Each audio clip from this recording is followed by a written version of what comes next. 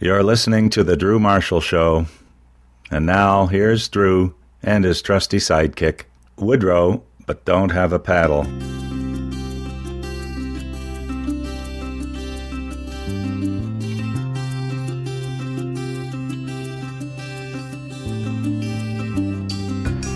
A million footsteps, this left foot drags behind my right. I keep walking from daybreak till falling night. Days turn into weeks and years years turn into lifetimes. Just keep walking like I've been walking for 1,000 years. Well, for those of you that are regular listeners to our show, you'll know that song, Dead Man's Rope by Sting, is a bit of an intro to our Camino guests. Having walked the Camino myself last year, spending 3 months in a vow of silence and walking 1,000 kilometers, blah, blah, blah. I'm just, it sounds like I'm sick of talking about it, but I'm not. No. I was actually watching this documentary this morning, and I got weepy again, and I just forgot about the impact. I didn't forget about the impact, but it just took me back to moments, right? So many different moments. Dane Johansen and Tristan Cooke.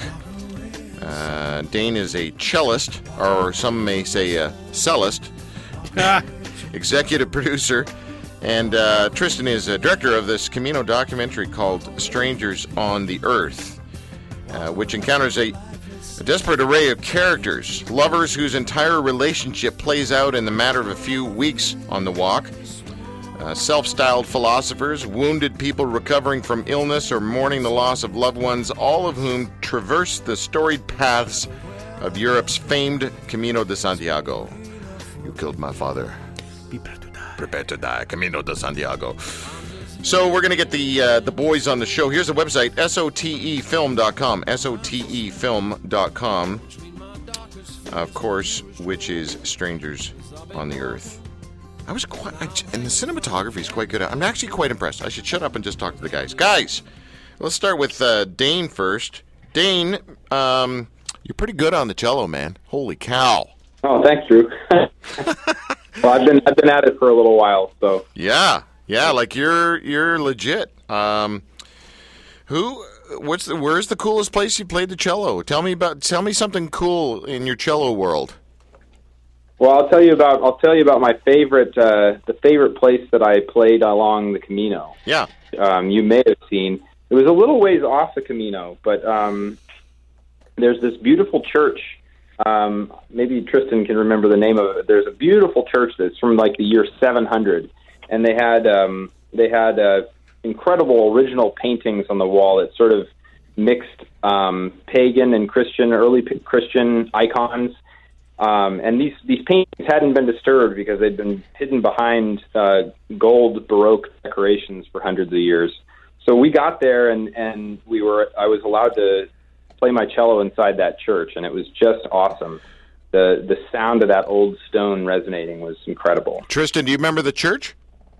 I do not off the top of my head, but I could also chime in here that one of my favorite performances that Dane gave along the Camino was actually on the rock cliffs at Finisterre overlooking the ocean.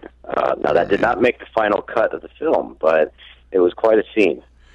Dude, you're taking me. That was pretty awesome. You're taking me back. You're taking me back. What I couldn't get over is at the end, people would burn stuff. That's a tradition, and they were burning boots and shirts. And dude, I paid like $70 for a merino shirt. I'm not burning it. I'm certainly not going to burn my hiking boots. So I burned some tobacco in my pipe.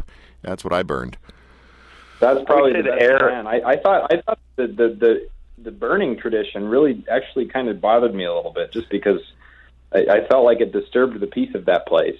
Yeah, the stink of burning shirts and underwear. Yeah, no thanks. So you did the whole thing. You started in Saint-Jean-Pied-de-Port, and you finished there. Did you get up to Muxía, Dane? I did not get up there. No, I had really wanted to, but I was due at a cello festival in La Coruña. I'm sorry. Right. Hold on a second. Did you just say cello festival? I did, yeah. These things happen. So it was a bunch of young cellists and teachers from all over Spain who had gotten together for a little 3-day festival, and I was one of their guests. Very cool. Hey, do you hang out with those two cello guys? Because I don't care who you are. I love that stuff, man. When we were much younger, I used to see them at competitions in Europe, cello competitions in Europe, but I haven't seen them in many years. Right. Nice guys, though. Yeah, nice guys. Good. Oh, it's nice to hear because they've kind of brought the cello into the new world. You know what I mean with that whole shtick. Okay, so the decision. Hold on. Let me just say nice stuff about this documentary. Trust me, as a guy who's in broadcasting and one who was planning on doing the Camino and then did the Camino, and I'm back on air again. Dude, I've seen a lot of Camino things. Camino trinkets, Camino books, Camino documentaries, Camino... just everything Camino I've seen. And just between you guys and me, there's a lot of Camino crap out there. And this documentary was really, really well done. The way you pieced the scenes together, the way you captured people's stories and the journeys and the narration behind the shots, and then, of course, throwing in the mix Dane's journey and the cello stuff. And, I mean, there was emotion, there was beauty, there was just so much to this. So I want to congratulate you on putting together a fantastic Camino doc. Well done. Obviously, Dane, you've got to be happy with things, and Tristan, you might even be happier because you're a director, dude. Yeah, I'm over the moon, obviously, and I do appreciate your comments about the film. I think that speaks to what one of my main goals was when we first set out to make the film, which was, overall, we cannot make a promotional video for the Camino de Santiago. 300,000 people walk it per year. It's already that crowd is already built in there. My goal was to show the thing honestly as it is, and I think that the beauty that comes with it and some of the difficulties that come with that will all come out in due course. So that was really the goal that I had, was just to show it as honestly as possible. Good. Well, Strangers on the Earth will be playing at the Toronto Hot Docs Ted Rogers Cinema for 1 week beginning April 22nd. You can go to our website and find out about them, or you can just listen to their website right now and watch the trailer. Check the trailer out. It's really authentic, actually. SOTE, which of course stands for Strangers on the Earth, SOTEfilm.com. We're going to give away a couple of tickets, and the way you get these tickets is by going to our Facebook page, the Drew Marshall Show Facebook page, and send us a private message and saying that you want 2 tickets to go see Strangers on the Earth. Will you guys actually be at one of the screenings? Are you coming up to Toronto? This is Tristan talking. I will actually be at a few of the screenings. The screenings that I'll be attending. I'll be attending Saturday afternoon, and I think Sunday evening and Monday. I'm there Saturday, Sunday, and Monday. So I'm going to try to be at all of them, actually, but they only have time to do Q&As after a few select shows. If you go to our page at the Hot Docs Cinema Theater website, you'll be able to find out when I'll be there. So, Tristan, I was walking along about, halfway, roughly. I was sitting in an albergue, and which is a hostel, and was sitting around the table. We were eating dinner, and somebody said, "All right, let's go around the table and get everyone's little mini story and what they do." And this one lady says, "Oh, my name's Lydia, and I directed a Camino documentary, filmed and produced it, and the whole thing." And I look at her, and I'm in a vow of silence. So I type out on my phone. No, I didn't have it. I showed her an email that I sent her and that she ignored. Oh, okay. And she looks at me and goes, "Drew Marshall?" And then we walked together for a few days, and she was on this sort of journey of going back and thanking people who had helped her put that Camino documentary together. And I was just wondering about your experience with locals and with pilgrims. So, Tristan, was it a problem filming it? Did people not want to be filmed? Was it a problem getting people to share their deepest, darkest secrets? I mean, I heard one guy say, "Yeah, I got a problem with women." So, was that? It sounded like there was no problem with people sharing their guts. Well, as you well know, the Camino is almost like a summer camp on wheels. Like you get to know a lot of people over a course of a few weeks. As you get to know people, they open up more to you. So you sort of have a chance to gain entry, so to speak, and say, hey, can we maybe get some of this in an interview? Would you mind if we talk to you? And one of the ways that we interview people in the film, you never see a talking head in the film. Everyone's voices are piped into your ears, and the way we accomplished that is we actually invited people into these little dark spaces under the bunk beds in the albergues.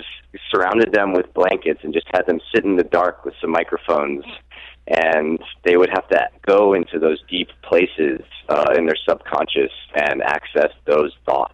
Wow. That's pretty cool, man. Very well done. Tristan, would you say that, by the way, how long did you guys spend on the trail in total? We were there for 6 weeks, okay, about mid-May through end of June. Okay. 2014. Would you say that that this is less and less of a religious journey for people and more of just a, dig deep inside and figure out, midlife crisis kind of, I don't know, whatever, gap year, a cheap holiday kind of thing?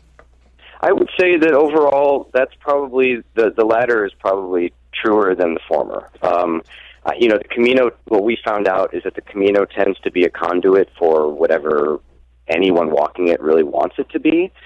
Any beliefs they might have sort of apply. I think that is very common now with a lot of things in our very early 21st century. Yeah. But also at the same time, the world is much smaller now, and now you have 300,000 people walking it per year when just 20, 30 years ago, maybe you had 100 tops.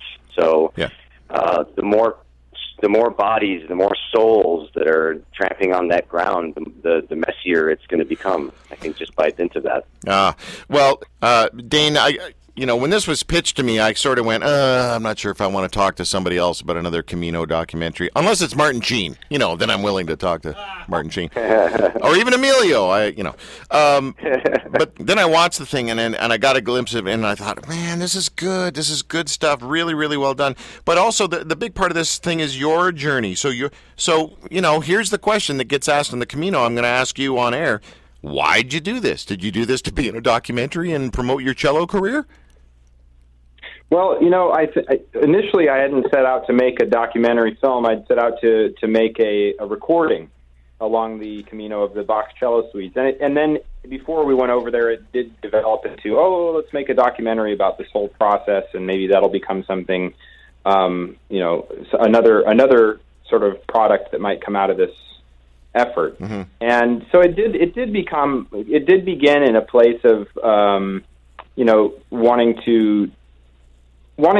I was interested in the idea of combining a great physical effort and an epic journey, if you will, with my experience of Bach's music and his cello suites, and with my relationship with the cello and with music in general. So I was looking to combine those things, and I knew, of course, that it was that if I could pull it off, that it would be, that it could be something that was good for my career and things like that. So there was all that in it. When we got over there and the recording sessions really had become more just public concerts, and it became clear to me that we weren't going to be able to make this recording, which is, a large part of what I had set out to do. And so, I was initially frustrated by that, but then, as soon as I was able to get beyond those, what the expectations I carried into the experience, as soon as I was able to get beyond those expectations, what the experience brought me and how everything unfolded from that point on was so much more meaningful, and I think it turned out a lot better than I had planned. Yeah. Or could have imagined. Sure. No, that's well. Listen, I feel bad because we've sort of run out of time here, and we've got to move on to our next guest. But I just had to have you guys on our Easter special, which is today, of course.